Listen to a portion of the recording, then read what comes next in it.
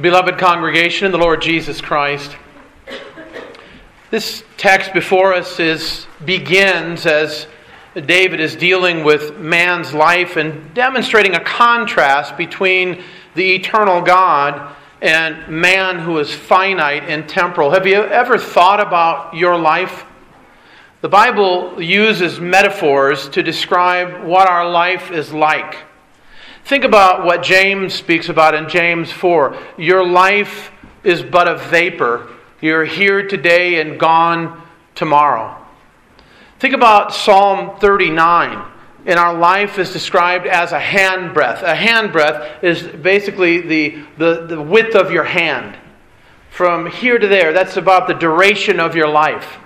It is a vapor. It is a handbreadth. It's temporary.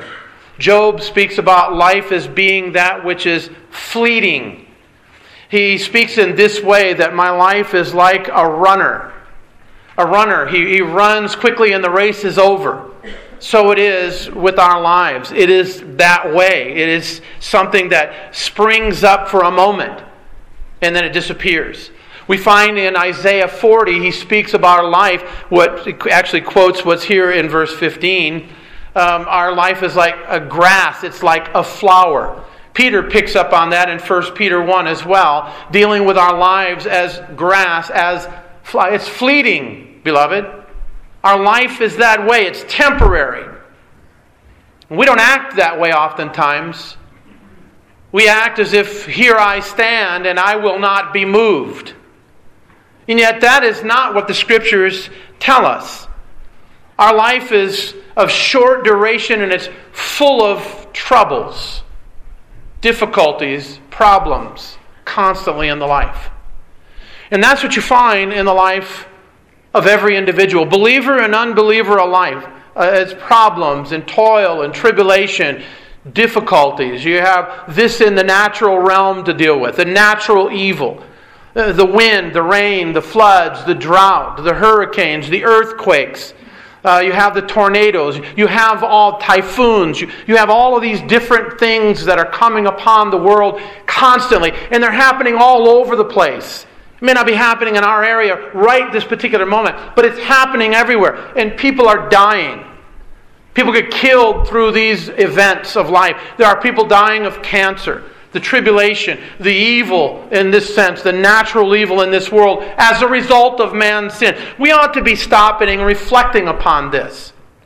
We have to think about how our lives are just simply a vapor and a temporary shadow, as we read in Psalm 144. A fleeting shadow. You know what a shadow is like? As the sun's going down, you see the shadow, and it just keeps moving. It's fleeting, and then it's gone. That is our life. It's like the smoke that all of a sudden it disappears. And so the psalmist in Psalm 90 tells us to teach us to number our days that we might have a heart of wisdom. When we don't number our days, in other words, we don't think about our mortality. We don't think about how fleeting our life is, but we think that, well, I've got plenty of time. You don't know what your life is. The fool is the one who says, you know what, I'm going to go to such and such a city, I'm going to spend time there, buy and sell and make a profit. And James says, you don't know what your life is. You don't know what you're talking about. That's what he's telling us. You're acting as a fool. You don't know what's going to happen tomorrow. And I'll say this, you don't know what's going to happen in the next second. Because we live, don't we? Second by second, moment by moment. And then all of a sudden the pain of the chest comes. And you feel your body starting to crumble. And there you are falling to the ground. And then straight line you hear when the ambulance comes and hooks you up to all the wires and you're done. Your spirit has departed the body. And there it is, like you're asleep, like one has fallen asleep. And that's the metaphor that's spoken of in Scripture about death. And there's one lying there, looks like they're asleep, but they're dead. It happens that fast. Who would have thought that when we got up on Saturday morning? Did you think that? I heard the weather alert go off at about 4 or something, said thunderstorms coming, 60-mile-an-hour winds. That's about it. Then I got ready to go to men's Bible study. Then I heard it again. Then I started experiencing it when I got here at 6:50. And the wind was blowing, and the rain was coming, and the power went out a couple of times, and we started experiencing that. And some of you experienced more than others. How much would it have taken for somebody to have been killed in that? Not much. Electrocuted. The storm to blow something into your house, to come right through your house. Growing up in Michigan and having heard of pieces of straw being flung by a tornado that stuck right into an oak tree. I mean, that's power. It's created power, but that's power, that's force. We used to have those little sprinklers, or what do they call the sparklet things? Those little sparklers. They're sparklers. Not sprinklers, sparklers. And you used to get those in 4th of July. Well, then they outlawed them in Michigan because too many of those those wires were discarded, and then the mower would come along, and enough people were getting killed by those things being shot out of a lawnmower. Just like that. It only takes that. I was driving to see Lee Johnson this week, and as I was on Highway 6, I noticed the car. I'm pretty observant when I'm driving. I see this car fading over into my lane and then straddling the lanes. And, I'm not a panic person. Maria's a panic person. I'm not a panic person. I just gradually move over, and when she passed me, she was in my lane. And I looked over as we passed, and she was texting. How much would it take for me to bend over and in the car, reach over and grab something, and next thing you know, a head-on collision? You see, we don't think about our mortality and how fleeting our life really is, and how I could walk out today, fall down the stairs, and die. And yet, we don't think about this to our own peril. And the Scriptures call us to this. Notice all the metaphors that are given to cause us to think about your life and what is important. Because we think that those things of this earth are so important, and they're nothing. Moth destroys them, thieves break in and steal, and rust corrodes them, and then we fly away and we stand before the Lord. Are you prepared? Are you ready to meet the Lord? Are you ready to meet the one who holds your breath in His hands? Are you ready to stand before Him? Are you covered and clothed in Christ? Because if you're not ready. You're arrogant if you're not covered and clothed in Christ. You're an arrogant individual. You think you can stand before God. And you can't. You're naked. You're exposed. This is what David is teaching us here about the brevity, really, of our life in these first couple of verses. Notice what he says in verse 14. God knows our frame. He remembers that we are dust. God doesn't forget. It just simply, the fact is that God is recounting to us that we are dust. What does that mean, that we are dust? We're fragile, aren't we? We're frail. We're put together by the dust of the earth. All the element that is in the earth is within the body of man. And that's what we are. We're dust. Dust we are, dust we shall return. What do you do with dust? Dust is something that you blow off. You take a little rag and you wipe it down. That's basically the composite of man. That's what we are. And that easy are we wiped off. And so, David says in our text, as for man, his days are like grass. Now, in the ancient world, grass used to be used to feed the fire. That's how you would stoke up the fire. That's how you would heat, the dwelling place. That's how you would cook your food. You'd go up and you would gather grass to use that. It would be quick fuel. And so it would be for a time and it would disappear. Think about it in our own situation. You have the grass, it starts coming up in the spring, and then the next thing you know, it starts to brown, and the fall of the year is coming. And you don't think much about it anymore. It begins to go dormant, and you wait for another season for it to be watered and to be green, but it only flourishes for a time, and then it vanishes away. And that is how our life is, beloved. We have a time in the sun, under the sun. S-U-N-S-O-N. We have a time. And we need to know the times and the seasons of our life. You need to know what time it is in your life. You need to know when this season changes and you're coming from that season there, you are no longer able to do what you once did over here. Recognize it. It's a biblical fact.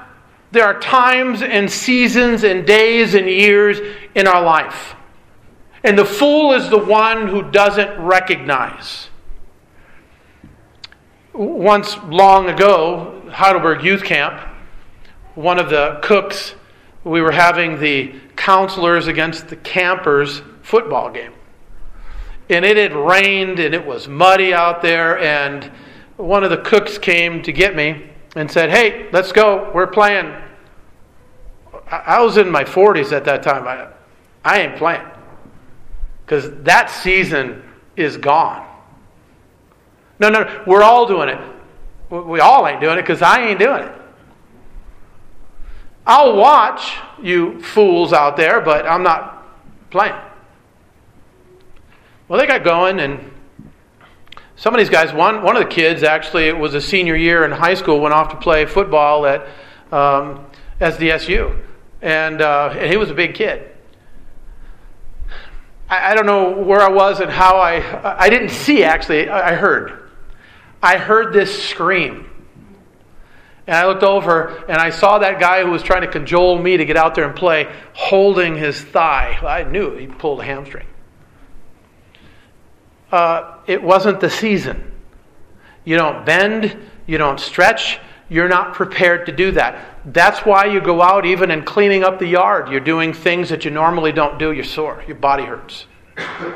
There's times and seasons because our days are like a grass. We spring up for a moment and we begin to disappear. As a flower, even in the best state. This man is a flower and a beautiful appearance. I mean, ladies, no offense, but look at some of your old photos. You're looking at me like, you should talk. Well, yeah, I used to have hair as well. And there's things that used to be in different places, right? As you get older, things begin to change. And you're only basically a shell of what you once were. And your grandkids will look at your pictures and say, "Wow, Grandma, you were beautiful. You were beautiful." It's like a flower, right? There's a time. And even as the flowers, they come up and they look so beautiful, but how long do they last? We try to make them last. We cut them down, we put them in cellophane, we try to press them together to preserve them. They're fragile, they're frail, they're brittle, they break up. So man's life is like this, beloved. This is how we are. We flourish for a time, and then notice the wind passes over us. You ever see a dust storm? You see, one time even in Sutton, there was the sky all of a sudden became really green and eerie looking. And then dust. I don't know where it came from, but it was like a dust storm that came in through town. Just think about that. The wind passed over it. It is gone. Leaves fall, and then they're blown away. And where were they? Where did they go? You don't even remember their place anymore. David is saying our lives are like that.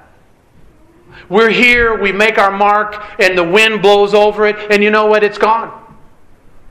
Sometimes in the cemeteries, you forget who's out there.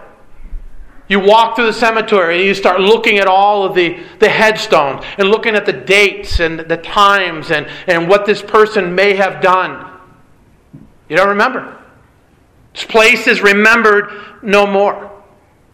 And yet we think we're such monuments in this world. We're not reflecting upon that which is truly important. and that is our service of the Lord. Jesus talks about giving, and he talks about our treasure. And he links these two things together, heart and treasure. This is inescapable. Where your treasure is, there your heart will be also.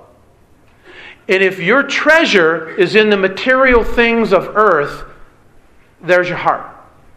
Your heart is set on these things of earth. If your treasure is Christ, He is the pearl of great price. If your treasure is Christ, then your heart is in heaven. Your affection, your love, your desire, your aspirations, your striving is all about Christ and His glory. So it is really, the heart reveals, doesn't it? It's revelatory. It reveals our treasure. And what you treasure, where your heart is what you worship.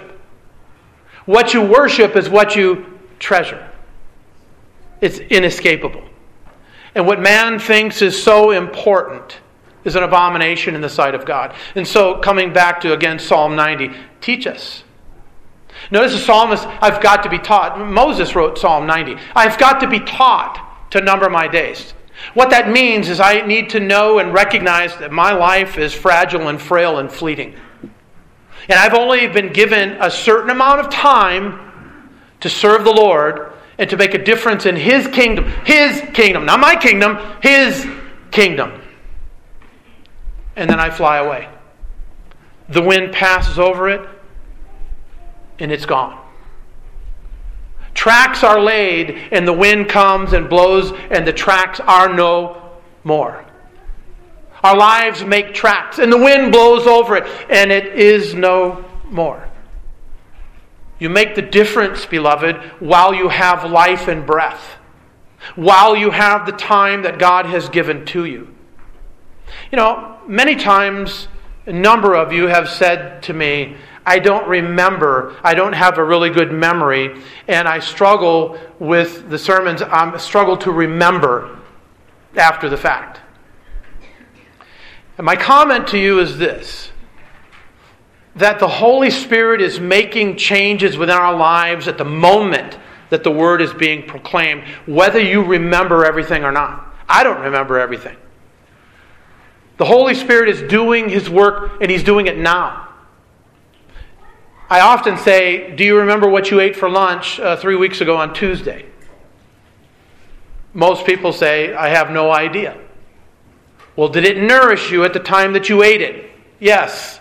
That's the way that the Holy Spirit works through the preaching of the Word. He nourishes and strengthens and builds up our hearts while the Word is being preached at the moment. That's Christ walking among the candlesticks and ministering to His people with His Word and making substantive changes within our life. Then, hearing, listening. And so, the place is remember no more. That's how frail we are, our temporary life. And then we fly away. Let me ask you this. Are you ready to die? I didn't ask you if you wanted to die. I asked you, are you ready to die? Are you prepared? During Christmas time, you'll hear people, are you ready for Christmas? Well, what does that mean? I mean, you're talking about you got presents, or you got all the people that you need to buy gifts for, you bought them all? Is that what you're talking about? Well, let me ask you again, are you ready to die? Are you prepared to die? Have you closed with Christ in all of His offices? Do you know that He is your prophet, priest, and king? Do you know that He's satisfied for all of your sins? Do you know that you are covered and clothed in His perfection? Do you know that? Because if you don't, beloved, then you are not ready to die. You are not prepared to die. You are only prepared to die if you can truly say, for me to live is Christ. Because then to die is truly gain. It's knowing that I am in Him and He is in me. That's the assurance that the Holy Spirit brings through the Word of God. Are you prepared? Because it's coming. And it's coming for all of us. And we don't know when it's coming. Only that it's coming. and our presumption and our arrogance, well, it won't be today. You don't know that.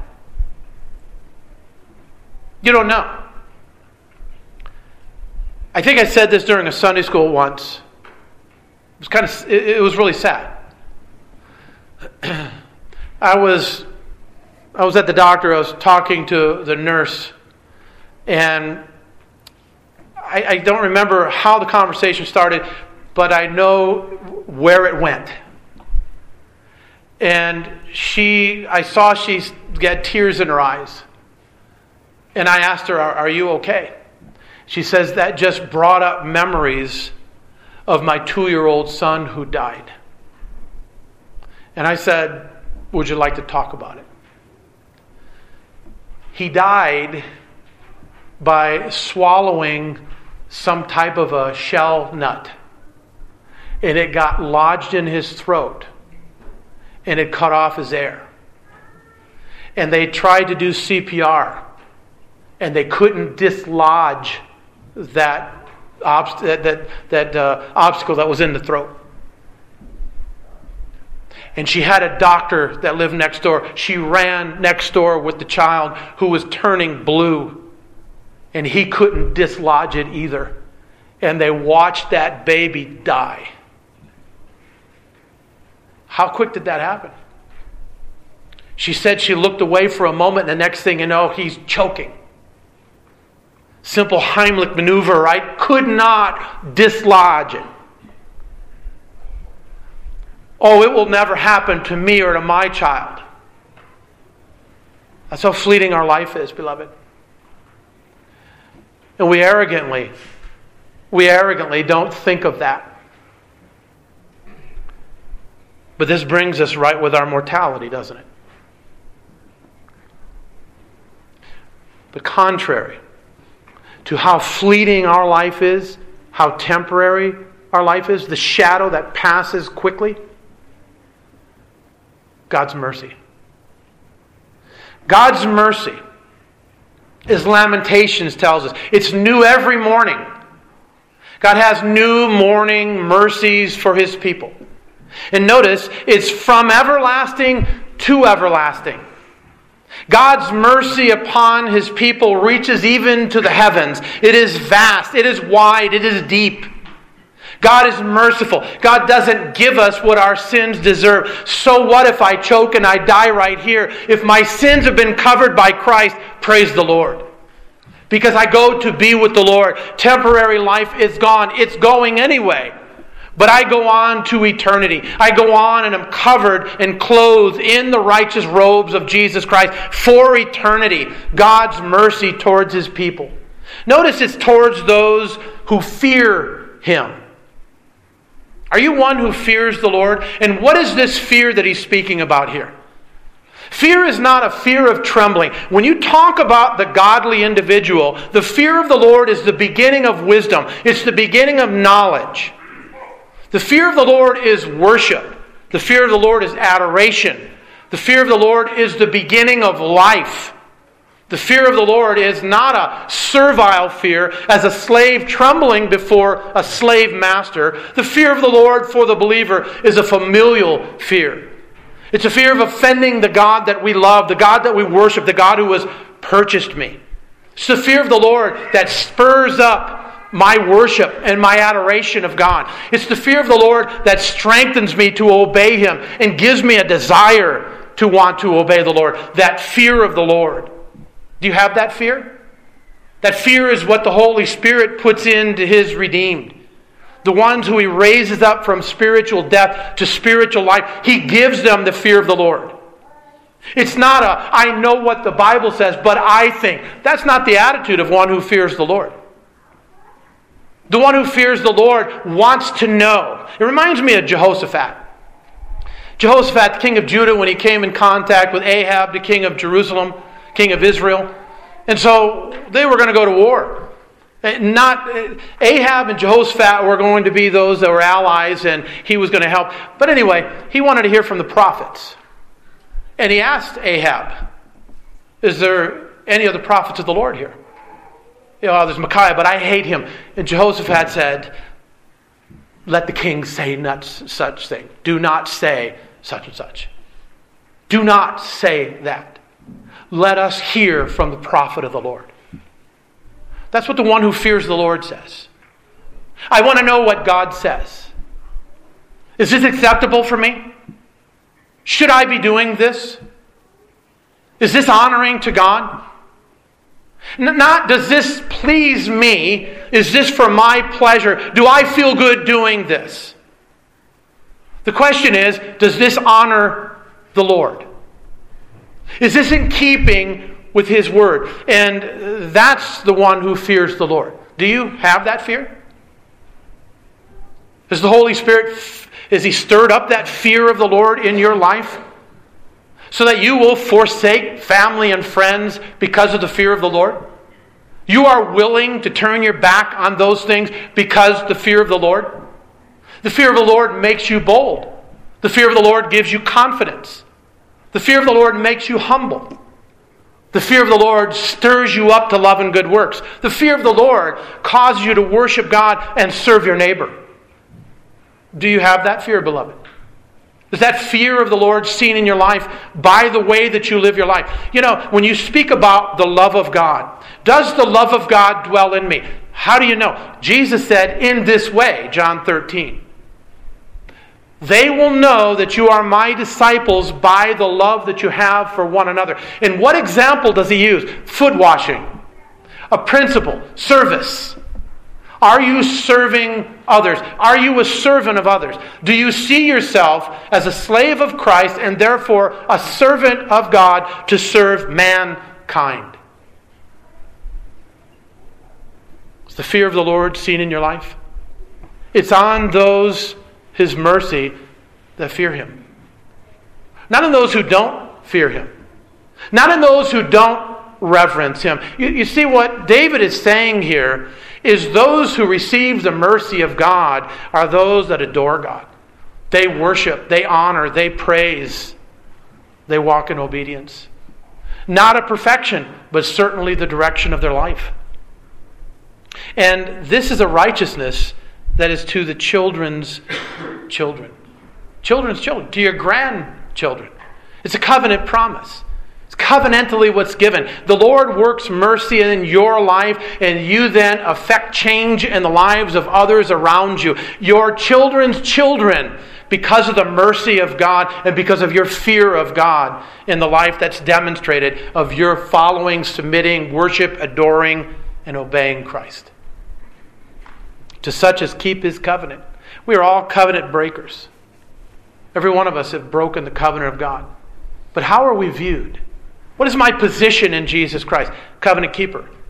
I am viewed by God, looked upon by God as if I had kept all of the stipulations of His commandments perfectly. Why? Because Christ did. That has been imputed to me. By true faith, that being the pipeline, as it were, the conduit by which I receive all the blessings of Jesus Christ, I am now covered and clothed in Him.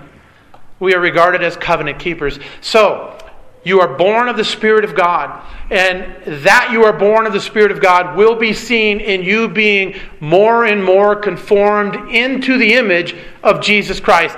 That means there will be a consistent growth in obedience, not disobedience, not marginalization of the things of God, not disregard, but more. More growth, more obedience, more desire, more honor of the Lord.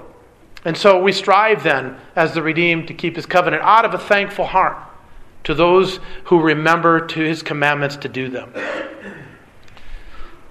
We begin, as the Catechism says, to become obedient, not only according to some, but according to all the commandments of God. There's no true believer in here that wants to worship another God. You're not one who's running after idols and images. If you're a true believer, you want to worship God as He has commanded in His Word, in the way that He has prescribed. If you're a true believer, you're not wanting to take the Lord's name in a vain way.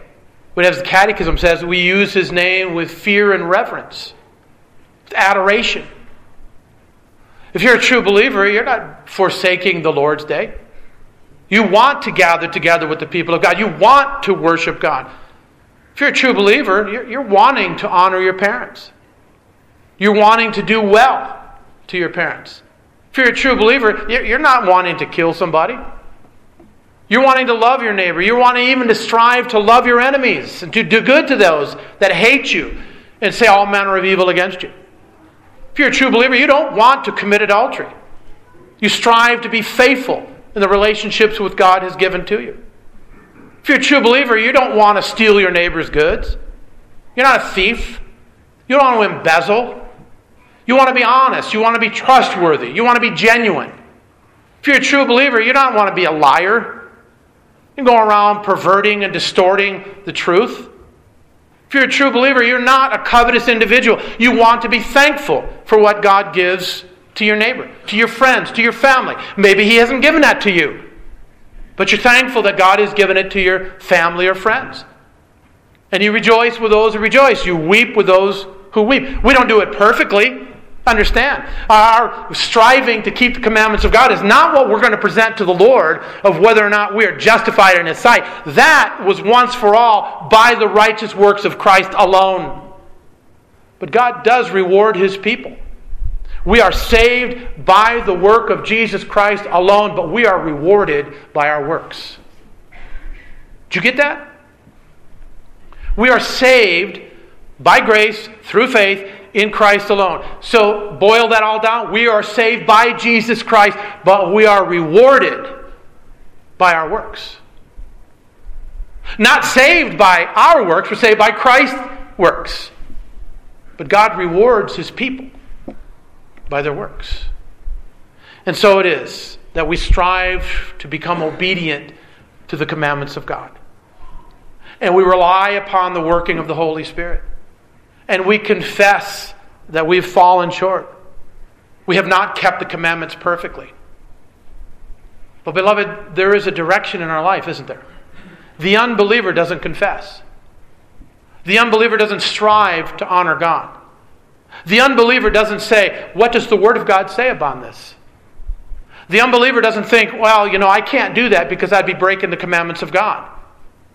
The unbeliever doesn't want God in his thinking. The unbeliever doesn't want the monument of the Ten Commandments in front of his face. He doesn't want it in the classroom. He doesn't want it anywhere. He doesn't want "In God We Trust" on the coins. He doesn't want anything to do with God. He is his own boss, he thinks. He's going to live his life the way he wants to, according to his principles, which is absolute, utter foolishness and rebellion against the true and living God. We are not that individual. We are those who have been redeemed from that darkness, that muck, and that mire, to serve the true and living God. And now we strive. Now we strive to obey. There are times that we fall short. I understand that. But the direction of our life is not away from God, it's to God. We're not Adam and Eve in the garden running from God. We are those running to God. We are those saying, it was good when I heard the words, let us go into the house of the Lord to worship. That's what we delight in as those who are the redeemed of Jesus Christ. Is that you? Is that reflective? Is that emblematic of your life? Is that what others would see about you? That you not only gather for worship, but you live this. Christ, who is our life. He's not an aspect of my life. He's not an addendum to my life. He's not one part of my life. Christ, who is my life. That's how we are to view it as Christians. That's what the Scriptures teach. So everything else in my life is affected by this relationship of Christ. If it's not honoring to the Lord, I don't do it. If it's not in keeping with the will of the Lord, I avoid it. That's the striving of one who has been redeemed, that keeps the covenant and the commandments of God. Are you ready to meet the Lord because we are fleeting?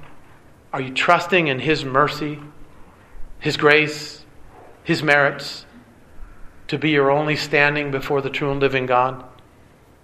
Are you striving to walk in obedience? You show yourself as one redeemed by the Lord Jesus Christ. Rejoice and be glad. If not, you need to cry out to the Lord. You need to run to the Lord while there is time, because you have not the next moment. So that means now. Today is the day of salvation. It's to turn and to run to Him, to trust upon Him, to embrace Him. It's all about the Lord Jesus Christ. This is what this particular portion of this psalm teaches. Our life is fleeting. God's mercy is abundant. And those that are the redeemed fear Him and walk in truth. Amen. Shall we pray?